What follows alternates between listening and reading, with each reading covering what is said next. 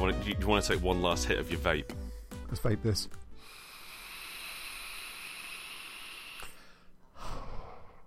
Tug down some of that cotton.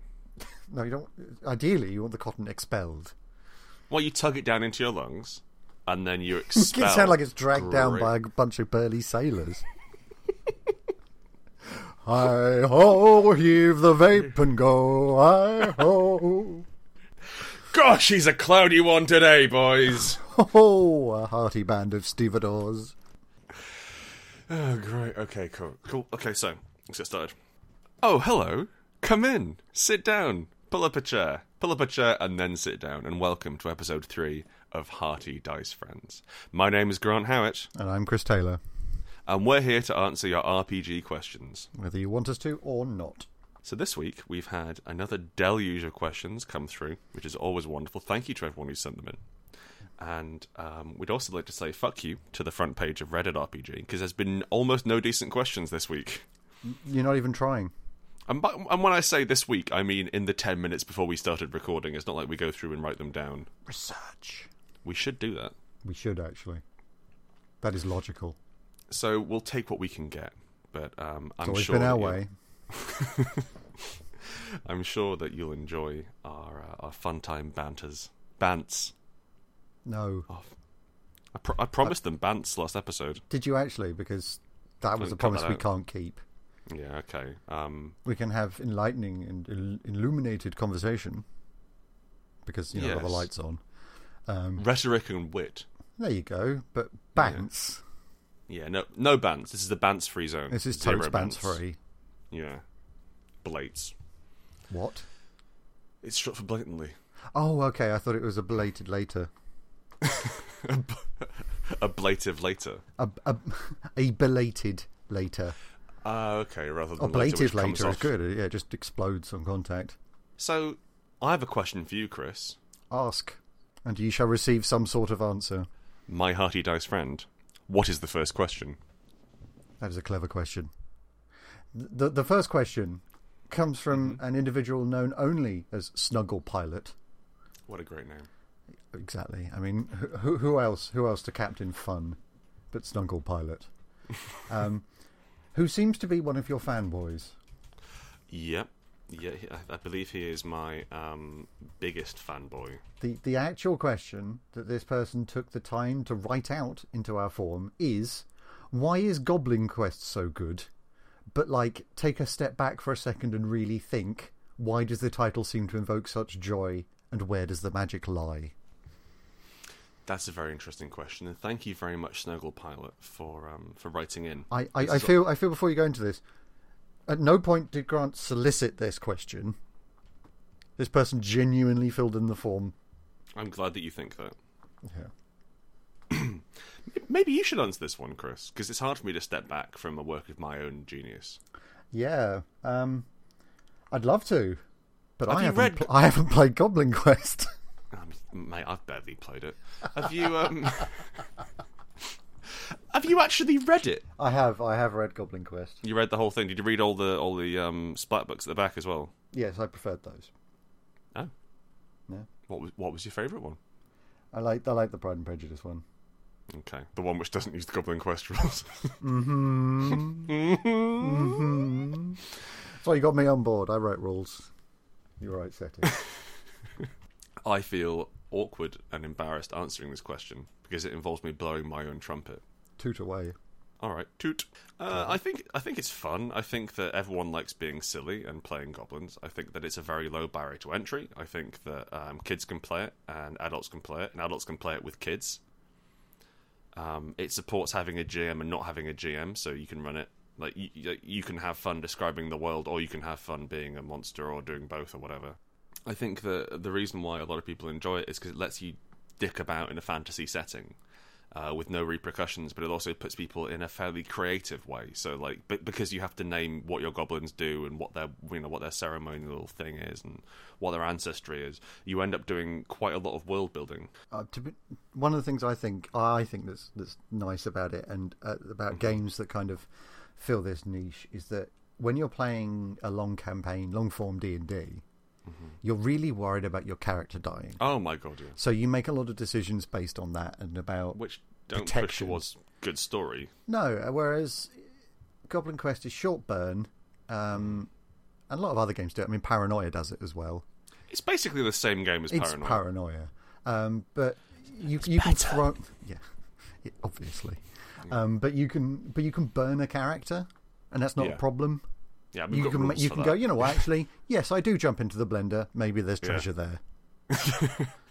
Let's see what I find. I assume somebody's just been grinding up their collection of gold rings. Why not? This will make them easier to carry home. Exactly. And I'd like to move on from this because, as I said, I am getting embarrassed. But the final reason that people like Goblin Quest is because they have to talk in high voices during it. It is all about the squeaky goblin voice. Goblins, hello, goblin voice, goblin. And you have to have because Chris is slightly scratchier. Yeah, a little bit. Goblins. And everyone has their own voice, and I like that. And it means that right off the bat, you are doing something mildly embarrassing because a book told you to do, and it means you kind of roleplay better. Yeah, so it's fun.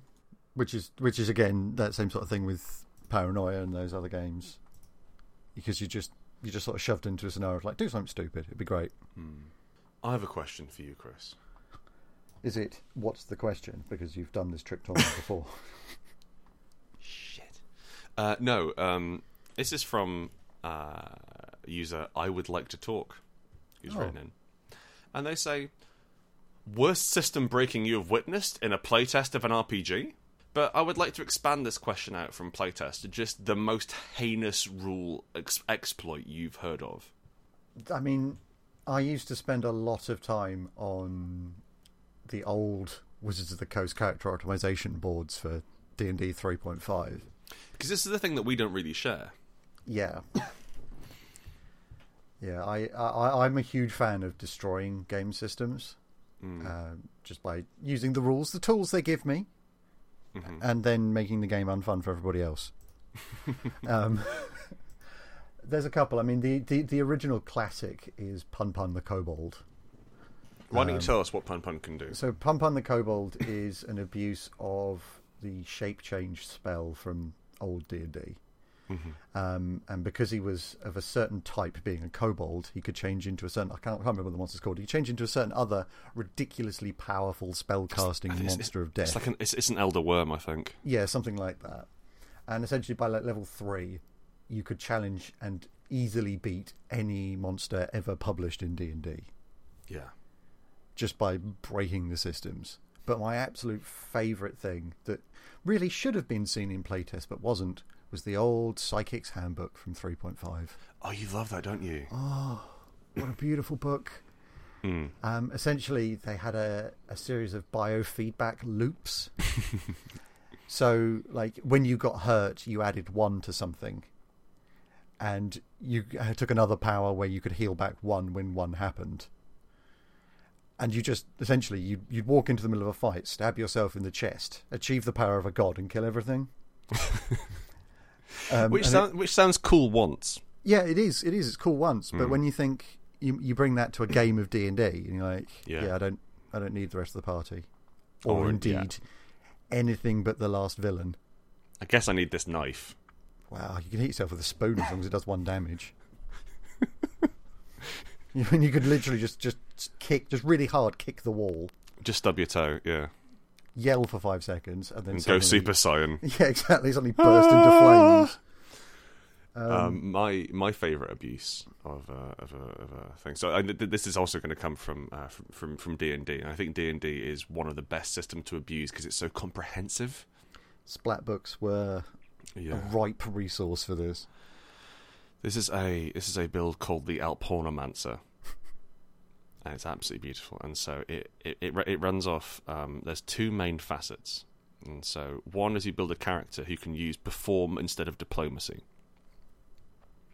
Which is and so like diplomacy is a very overpowered skill in D&D 3.5 because you can walk up to any situation. If you're good enough, you can roll a dice and then the enemies go, "Oh no, you're right, we won't fight you." Same with Intimidate. You could do something like that. Intimidate, yeah. Or like bluff. Like you can say, "Actually, I'm an elder dragon. Don't hit me or I'll kill you." That sort of thing. But this one runs off using perform instead of diplomacy. It's much easier to buff your perform to ludicrous levels because of bards as a class. And then you take that idea and then you apply it to an alp horn, which is I believe it's like a Swiss musical instrument, which is a huge horn which you put on the side of a mountain and just sort of like go into. It doesn't strike me as having a lot of different notes. It doesn't need to, because you're so good at performing. But it's one of the loudest musical instruments in the world, and also because it's played like as part of a mountain. It has incredible resonance, and so you, in a single round, you go on this alp horn. Everyone within a 5-mile radius is zealously devoted to your cause and will die for you. That is the quickest way to raise an army. And I love the way that D&D did that. Yeah. That it's like they put all these rules together and like, oh, actually we can build a system where this is happening. And this is supported in the rules rather than I've got a bit of a wacky idea how to justify my +6 to raise an army. Yeah. Well, you could also solve physics problems with characters in D&D. Oh, you could make a rail cannon. That's been debunked, unfortunately.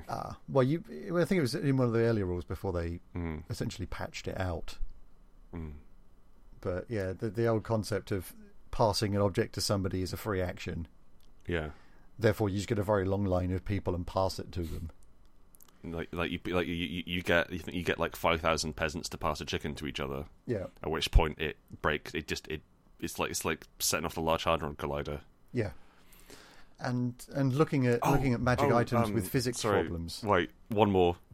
Just an alternate version of the passing items to each other. There was a splat book for D20 Modern, which was like a 70s cop show. Yeah. And it had this feat tree, if you can believe such a thing, which was based around sliding over the hoods of cars. Oh, glorious! But the third feat you took was you can slide over the hood of a car as a free action. And so at that point, you can travel anywhere instantaneously as long as you park a load of cars with their hoods touching each other. I'm just imagining this kick-ass looking motherfucker with a big afro and a big revolver on his hip and a long coat, just along a line of Dodge Vipers on his butt. Anyway, what were you saying about magic items? So, magic items opened up a wonderful vista of looking at them from an alternative angle. Like the item, the immovable rod, if you press a button on it, it just stays where it is. And then somebody who was very smart at the time just thought, well, hang on, if it stays where it is, at a fixed point in space, the Earth is spinning incredibly fast. So it would stay there and then just scythe through buildings and people as the Earth rotated very quickly. I guess it would come back next year as well, which is the terrifying thing. Yeah, and it would... Well, no, because it's just as the Earth is spinning through space, it is in a fixed point. So the chance of you ever getting that back are nigh zero. Well, I'm guessing like, so let's assume that the D&D cosmology works like Earth, right? Because they've got like Spelljammer, so it's implied that you can go to space and stuff. You push that button, it's going to scythe through whatever it's in front of. Yep. Completely immovable. Like anything's just going to break around it, and it's moving at an incredibly fast rate. So it's going to smash everything apart. It's then going to stay where it is in space. Yep. And you've really got to hope that your planet's orbit doesn't necessarily have it, let's say, put it through the middle of the Earth. Yeah, I'm going to use the phrase explosively coinciding. Because again, you can't move the immovable rod. Yeah. And at some point, the planet's orbit is going to, fudge one way or the other. It's either going to miss the planet completely, or it's going to hit the ground and destroy Tokyo. Yep. And anything else on the other side of Tokyo. That's kind of a fun idea for a plot of D&D in which you play rod hunters. Yeah. Like that, they are fixed points in space, and so like you've got maybe about 6 seconds. Everybody plays the Flash. With which to like get there, to get there and turn it off before it destroys Tokyo. Yeah, I love those items, like the decanter of endless water. Like, okay, The dungeon solver. Yeah, but also, like, okay, I've just flooded the planet. Welcome to Yeah. Waterworld. Just hundreds of items that make perfect sense when they're in a narrative position. Yeah. But the second you actually look at them, Yeah. nah, this is a problem. Chris, ask me a question. Okay, this comes from Turb. Oh, Turb. Good friend Turb. How can I monetize my games using product placement? Great question, Turb. Fabulous question. How can I monetize my games using product placement? Well, you've really got to work out what sort of products are important to role-playing gamers. Doritos. Yeah. Those are important. Or even, I mean, do you like Pepsi or the second best soft drink? I'm not Sorry? sponsored by Pepsi. Oh, okay, right, I see. Well, I mean, it is the drink of a new generation. Well, I mean, obviously. It's Beloved cool, it's by refreshing, it's everyone. hip, it's now, and we can't argue against that. It's very zeitgeisty. Contractually, we can't argue against that. Not anymore, No. despite how bad our teeth have gotten. The gallons and gallons of that stuff. Chasing the brown dragon. Oh, Pepsi, stop. Please stop sending us Pepsi. You know they're going to get angry again and send us more, and we have to drink it all. Yeah, I yearn for a cup of water. It's so sugary. Pepsi, for example, is a good product placement. I think it's tricky to really get decent product placement without it knackering your well-established fantasy setting. So perhaps we could go for something a little bit smaller, like a local butcher. Yep. That's For a solid example. way to start. Build up. Maybe like local libraries could get in on it. Advertise their open days. And they've got That's kids in for story Also- reading. So like, look at it this way. Examples of play are really good opportunities for this sort of thing. So you've got, like, for example, Heraldra the wizard is attempting to convince the guard to let him inside the Queen's palace. Heraldgar's player speaks. Have you heard of the great family activities they have at Walthamstow Family Library? Why, there's things for all the family to do. There's games for the children, and even a cappuccino bar for Mum. And then Heldra rolls, and then the guard is obviously so impressed that he goes off to Walthamstow Public Library. Exactly. To experience open- their excellent and complete Wi-Fi coverage. Yeah, open 10 a.m. to 6 p.m. 10 to 4 Every on day. Sundays. Yeah. Yeah. So you could do that. I mean, I think Walthamstow Public Library is probably run by some sort of government organisation. Yeah, but government can get on this. Which they're is getting their fingers in every other pie. Which is why I think. I mean, we're going to need as much money as we can get. Is why I think that we should get. Why local butchers might be good. So let's say, for example, rather than having hard tack 1 gold piece, so like hard tack 1 copper piece, fancy food 1 gold piece, you have Rexel Brothers. Delicious sausages, 1 gold piece. And you don't mention them anywhere else. Maybe like the page after, you have a picture of those sausages. Yeah. And I mean, even like if you got a local blacksmiths, Mm-hmm. I mean, nobody's really going to notice if you just rename that B&Q. That's a zero effort crossover. Yeah, it's great. I mean, you just go and going back to the plane hopping, you go straight from Fantasy World to Disney World. That's good, yeah. They just have a fun time on the rides. Get some Kingdom Hearts action in there. Yep. Oh, you mean literally go to Disney World? Literally Disney World. Oh, right. Okay. So They have affordable flights within your price range leaving today. Oh, that's great. I'll talk to my travel agent. I think you should. I think also you got, I think we're perhaps being a little bit simplistic about this as well. What if you wrote a game which revolved around buying packs of Walker's Crisps? That What if could you work. wrote a... Well, actually, here's an idea. What if you wrote a game where you could use love hearts as a resolution method? Ah, yeah, and hit points are Palmer Violets.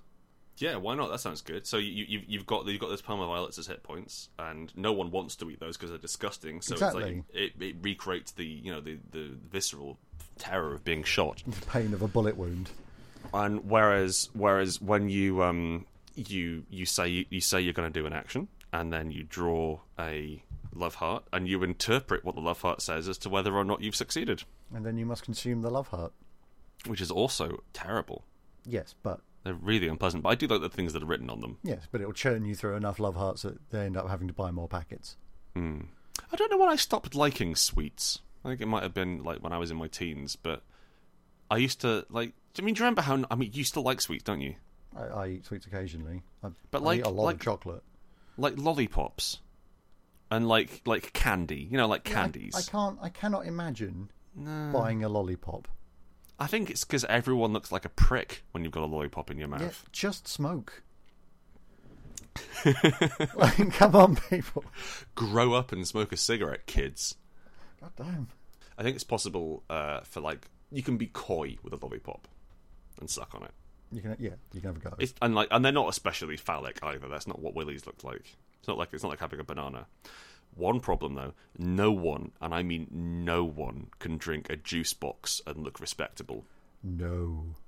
It's just not physically possible. Everyone looks like a bell end. Like, I want you to imagine James Bond punching a straw into a little Kiora and sucking it down. Yeah. Oh, right in the clippo. Just getting the bottom. Umbongo, not Kiora, sorry.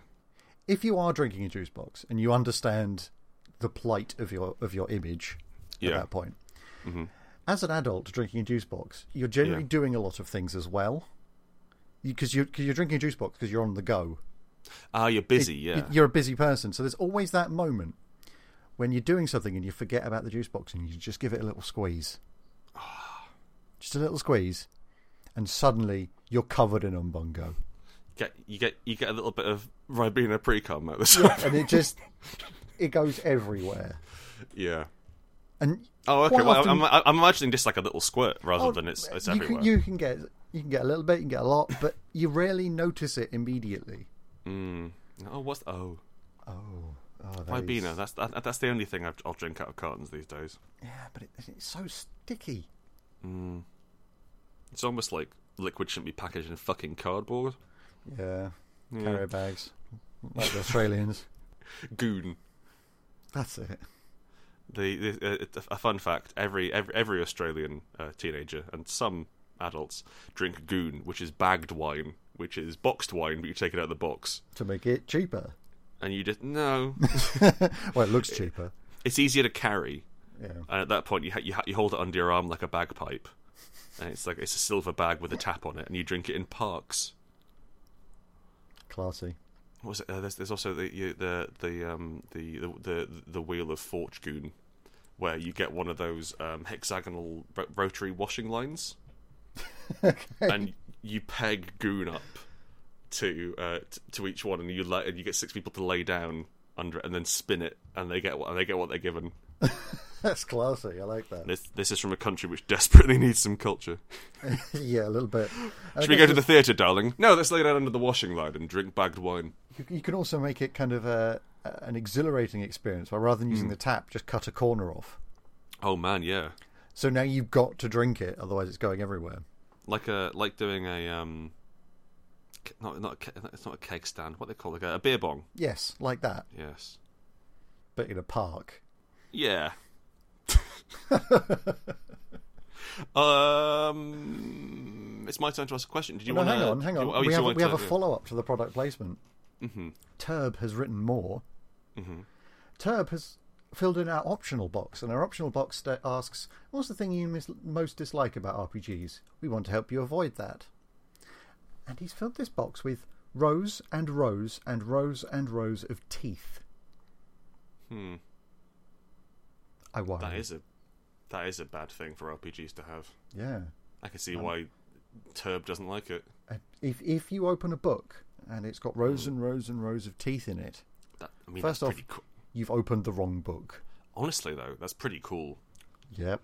I think I'd like that to happen to one of us once. Happen to you once. Yeah, well, one day it will. Yeah. I would contact the manufacturers if that happens. I would get an RMA number. Hello, is that the Mad Arab? Yes. Send it back and try and get one without teeth in it, because that is a defect at the printers. Yeah, you want somebody fell into the press. Between 0 and 2 teeth. Between zero and no teeth in your book. Ideally, you want no teeth in your book. Yeah. Unless you put them there for safekeeping. I've got a question like for a you. flower. Let me ask you a question. Ask it. I dare you. Why would you keep teeth in a book? How or why? You're pressing them. Both. Okay. Either. The why is for the memories. like pressing a flower. They don't press. And the how is they sell presses for that. Tooth presses. Well, they call them flower presses. Okay, right. But I use them on teeth. Now, it might get a bit cracky and dusty. A little, but you'll have the memories preserved forever in your copy of your Jane Austen novel. That's nice. And just like you'll be brushing out tooth chips. Yeah. Anyway, the question I've got is, am I crazy thinking kukri is the best swashbuckler weapon? This was sent in by Giant Red Lizard. A giant red lizard or the giant red lizard? It doesn't have anything before the word giant. It's just Giant Red Lizard. Oh, okay. No, you're not crazy. You just have no vision. Yeah. The correct answer to that is, of course, halberd. Halberd is the best swashbuckling weapon. I'm going to put forward my own argument. Please do. I think the best swashbuckling weapon is chandelier. Yes, but you can't carry that around with you. Oh, there's always one everywhere. That is true. But the reason I say halberd is because you can do much more rad tricks with it. That's true. Like the iconic is, of course, the rapier. I'm thinking one of those wobbly halberds, like a Chinese long Oh, spear. like sort of House of Flying Daggers style. Yeah, a hero. One of those. That's what you want. Because you can pole vault to get to the chandelier. Okay. That's good. I think it lacks class. The spear is not a rich man's weapon, and swashbucklers are supposed to have a lot of money knocking around. Well, I mean, you just drape enough nice gold things. off of it, looks like Mr. T. After he's, missed a couple of meals, obviously. I pity the fool who gets within my threatening reach. Those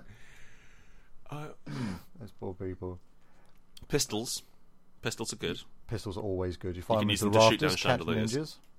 Yeah, I mean that's where ninjas hide. You want to immediately fire your pistols into the rafters upon entering any room. Always. Pianos? Yeah, I think what you're looking at there, Grant, isn't so much weapons as environment. Well, I'm using them as weapons. Yes, but Are you telling me you've never had a piano closed on your fingers? no, that is true. That does hurt. Smarts, doesn't it? Yeah, didn't kill me though. Did it make you stronger?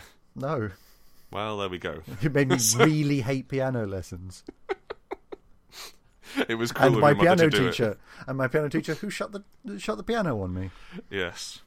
You'll learn, boy, or you'll never play again. I think it was more just, you're really, really bad at this. We should stop.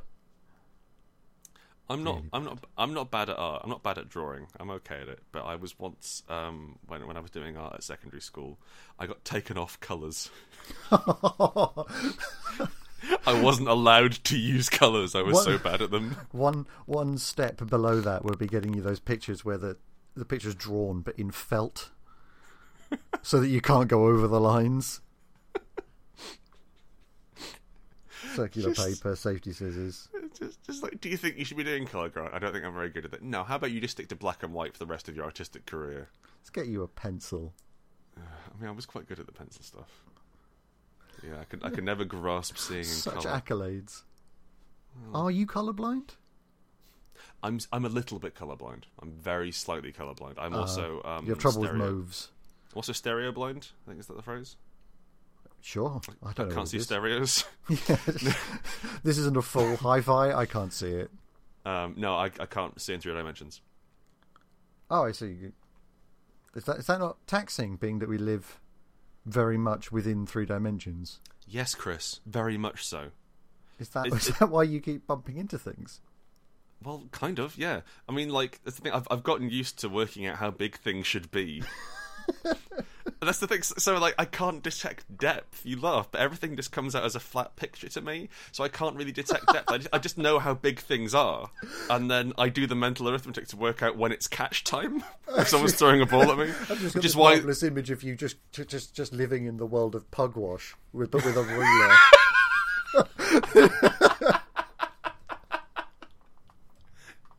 Which is why those big tennis balls you get, like those oversized tennis balls, nightmare. I keep trying to catch them. Yeah. And of course, for somebody who previously created Zombie LARP, where you run around in the dark and have darts fired at you, depth has always been in your life. Yeah, it's a problem. I only really see out of one eye. The other eye's more of a backup, so I can't determine. Are you a lefty or a righty? I can never remember. I'm a lefty. You're a I'm left-eyed, long right-handed. and short-sighted. Yeah, left-eyed, right-handed, which means my shooting is so perfectly accurate. Just bang on. I treat all guns as melee weapons. They're clubs until I argue different. Yeah, it's a club, and it has a bonus thing that comes out the end of it. So yes, I think pistols are good. Pistols, swashbuckles. Not swashbuckles, that's not actually a weapon. Pistols, a belt. Rapiers, belt. A really big belt with a gaudy buckle. Then That's you can... more of a dad weapon. Yeah, that's more Or of a domestic pimp abuse. weapon. Yeah. That's more something which, like, that's an abuser's tool rather than a swashbuckler. Yeah. Can you imagine the swashbuckler who rocks up with a belt? Nothing else, just a belt. Alright, I'm here to seduce your women and swing from some chandeliers. I wouldn't let him in my bar. But I mean, you say that, like, pirates aren't nice people. I'm not saying pirates, I'm saying swashbucklers. The swashbuckler, traditionally a pirate. Right, fair enough. I think, like, not all pirates are swashbucklers, but all swashbucklers are pirates. Hashtag not all pirates. I'm not. I just. I think that. I think that pirates aren't nice people, but swashbuckling is perhaps a form of soft piracy involving charm. It involves charm, daring do, a lot of daring do. I'm trying to think of a nice swashbuckler. Robin Hood. Was he really a swashbuckler? He buckles swash. You see him sword fight? I always thought he was an archer. Might be he can sword fight very effectively as well. And he was a thief. But that's the thing, like, I'm not saying a swashbuckler is a job description. Like, you don't sign up to become a swashbuckler. That's more like, it's a bit like being, actually, I cannot think of an equivalent. But it's more a description of your style rather than what you do. Yeah, I'm trying to think of some good swashbucklers. Alright, well, what else have we got? The Johnny Depp from the Pirates of the Caribbean films. Captain Jack Sparrow. Jack Sparrow was a monster. He's not a monster! He was a proper pirate. The reason why he turned to piracy was because he stole a slave ship and liberated the slaves. And then turned to piracy. He couldn't get a decent job. Like, he's not a bad... He only fights bad people. Who have gold. He's murdering people out in the open seas to get gold. Okay. He's not a nice man. I'm just saying, I don't think swashbuckling... This is a brilliant discussion, by the way. This is great podcasting. I don't think swashbuckling implies nastiness. I think it implies a flashy fighting style. I think you're right, but I still think that 99% of swashbucklers are evil. All right, yeah, okay, cool. So the perfect swashbuckling weapon is, to answer your question, Giant Red Lizard, a belt and half a brick in a sock. That's the one. Maybe a pint glass that you've smashed open seconds before. That'll do it.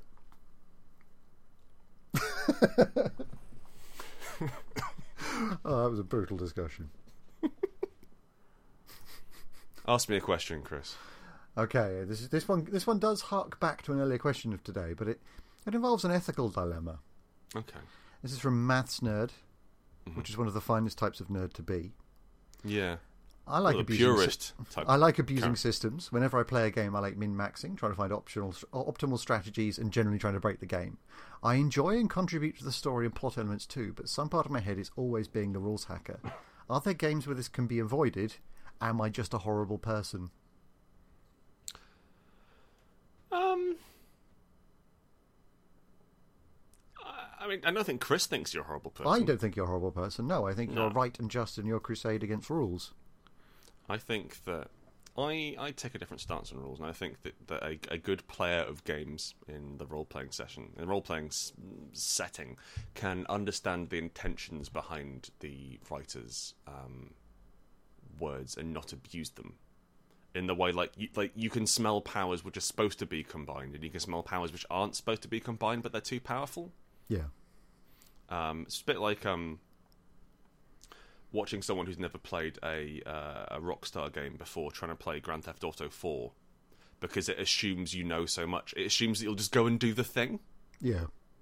oh, he's getting away, get into the car, and you're like, well, I want a better car. It's like, no, you have to get in the car that they give you. I know it doesn't say, but if you don't get in that shitty car they park next to you and what amount to a tutorial mission, you fail the mission.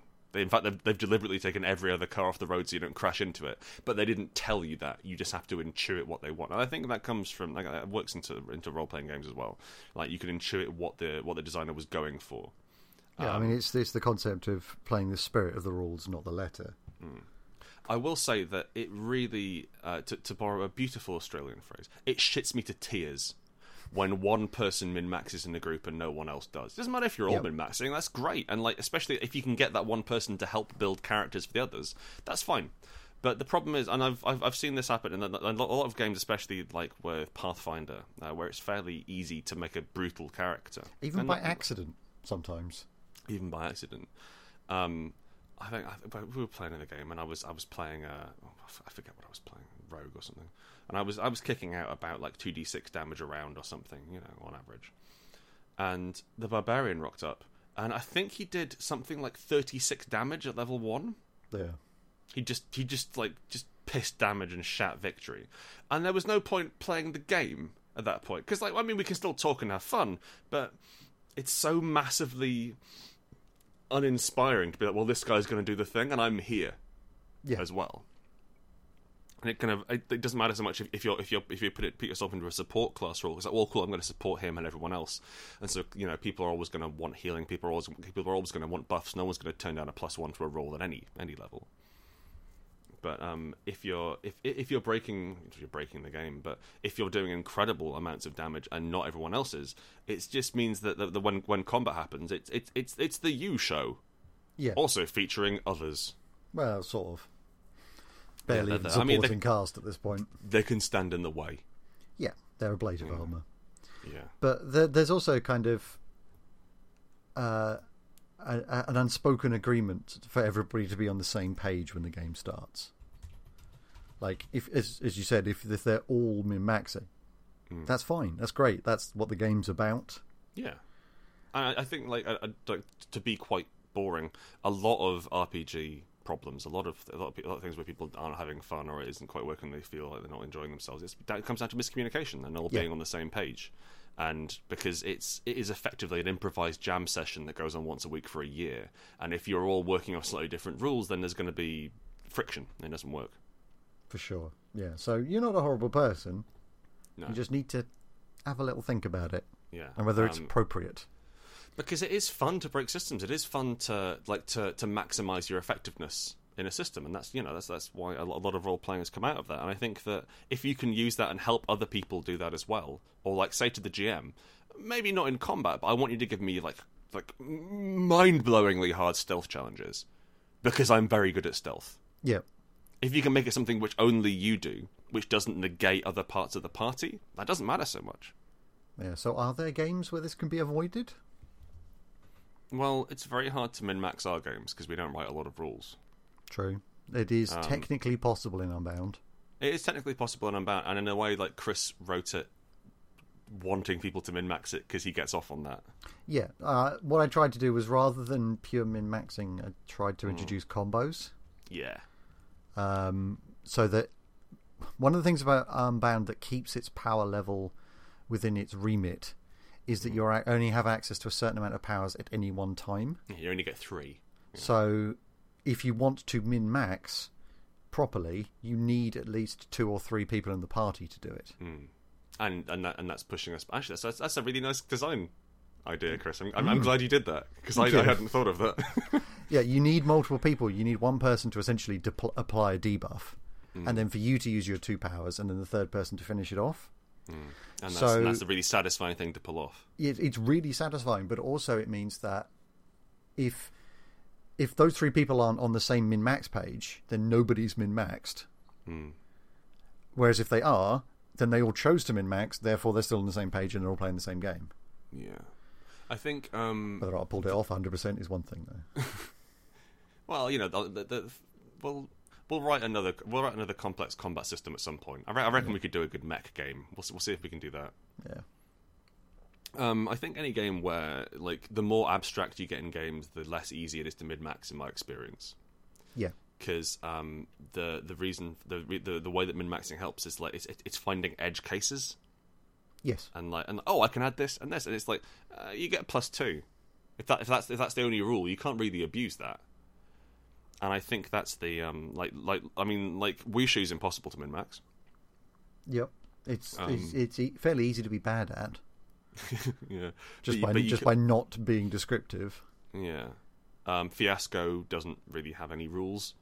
Yep. I guess I imagine, but I imagine they're writing and asking for a game with some grist to it though as well. Yeah.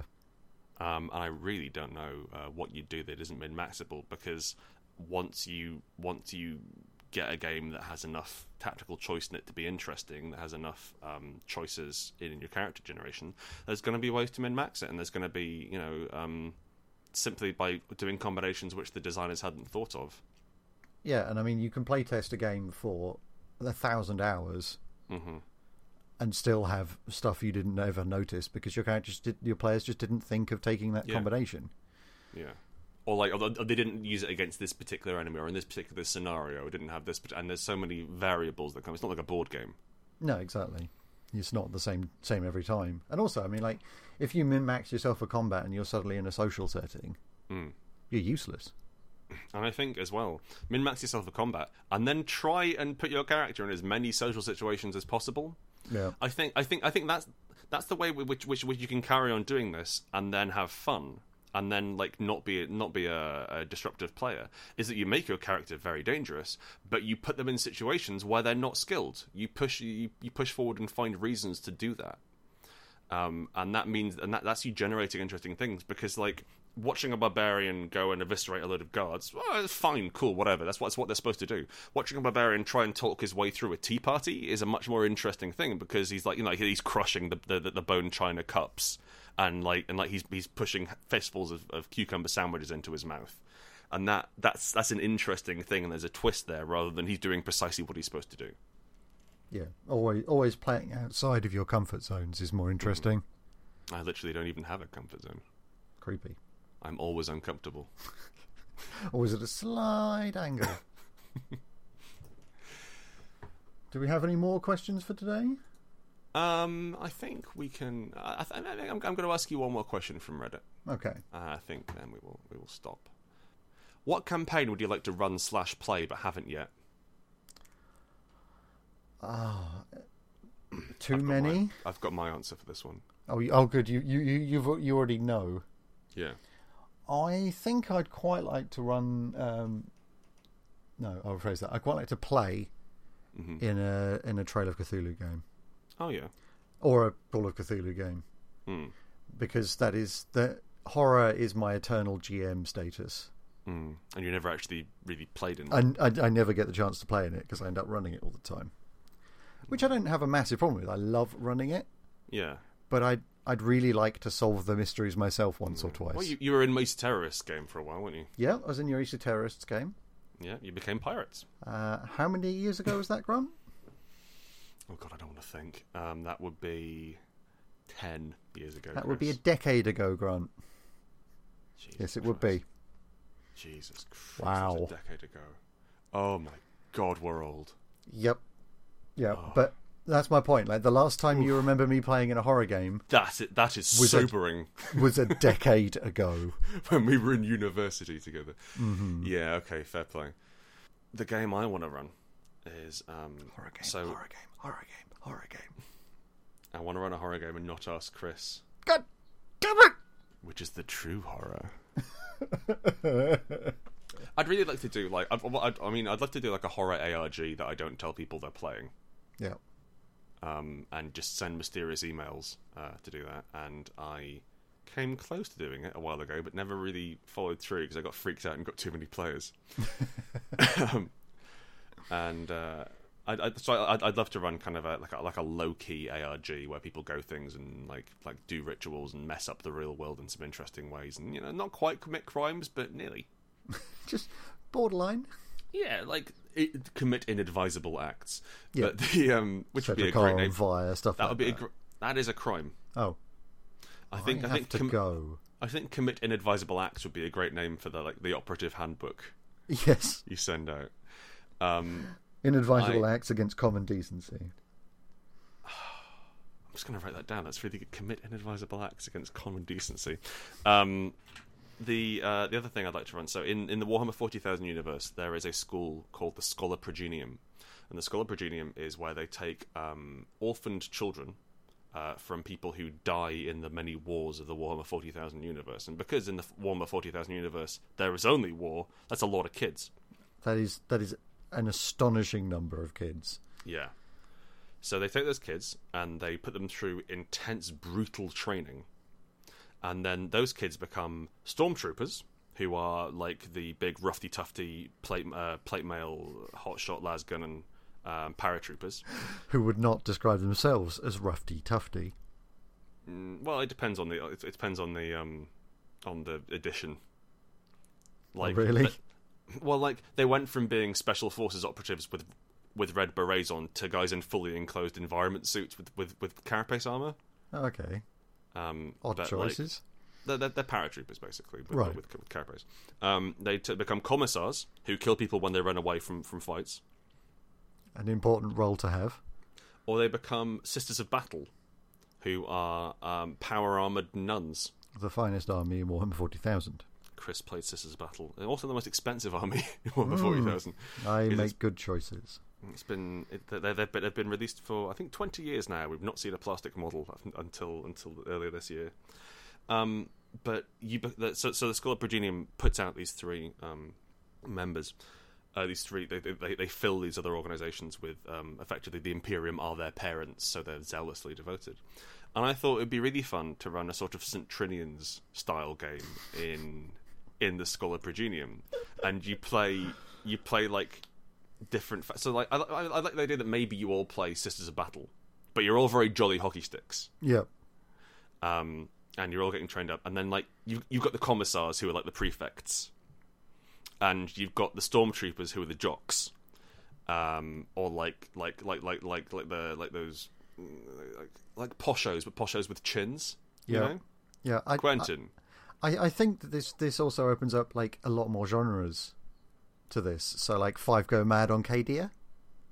You see, I hadn't thought of that. It's wonderful. Five Go Mad on the Eye of Terror. Yeah.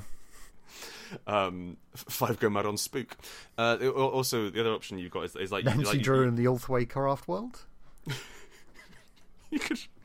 You could introduce other parts of the Imperium and say that they're raised in the Schola Progenium. So like you can have the conscripted psychers are the weirdo goth kids.